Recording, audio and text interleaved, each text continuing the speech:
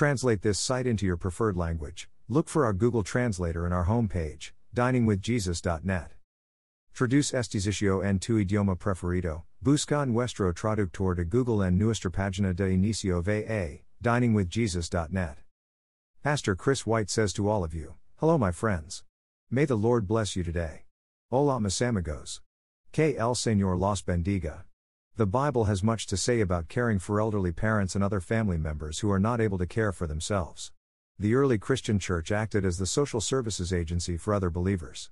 They cared for the poor, the sick, the widows and the orphans who had no one else to care for them.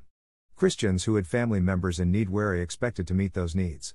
Unfortunately, caring for our parents in their old age is no longer an obligation that many of us are willing to accept.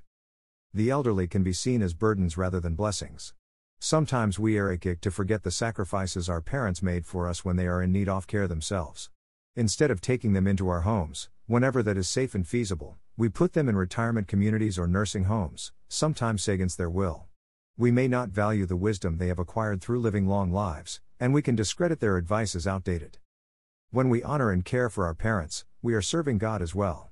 The Bible says, the church should care for any widow who has no one else to care for her. But if she has children or grandchildren, their first responsibility is to show godliness at home and repay their parents by taking care of them.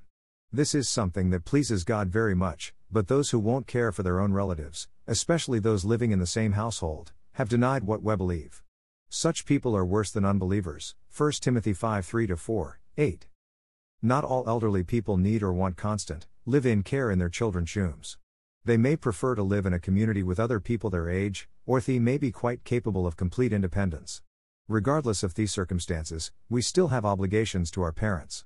If they are in need of financial assistance, we should help them. If they are sick, we should take care of them.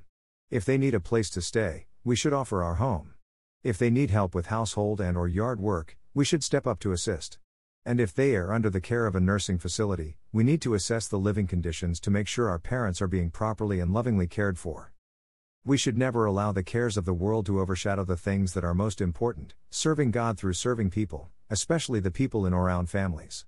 The Bible says, honor your father and mother, which is first commandment with a promise, that it may go well with you and that you may enjoy long life on the earth. Ephesians 6:2-3. Thank you to Got Questions. Copyright 2002 to 2019.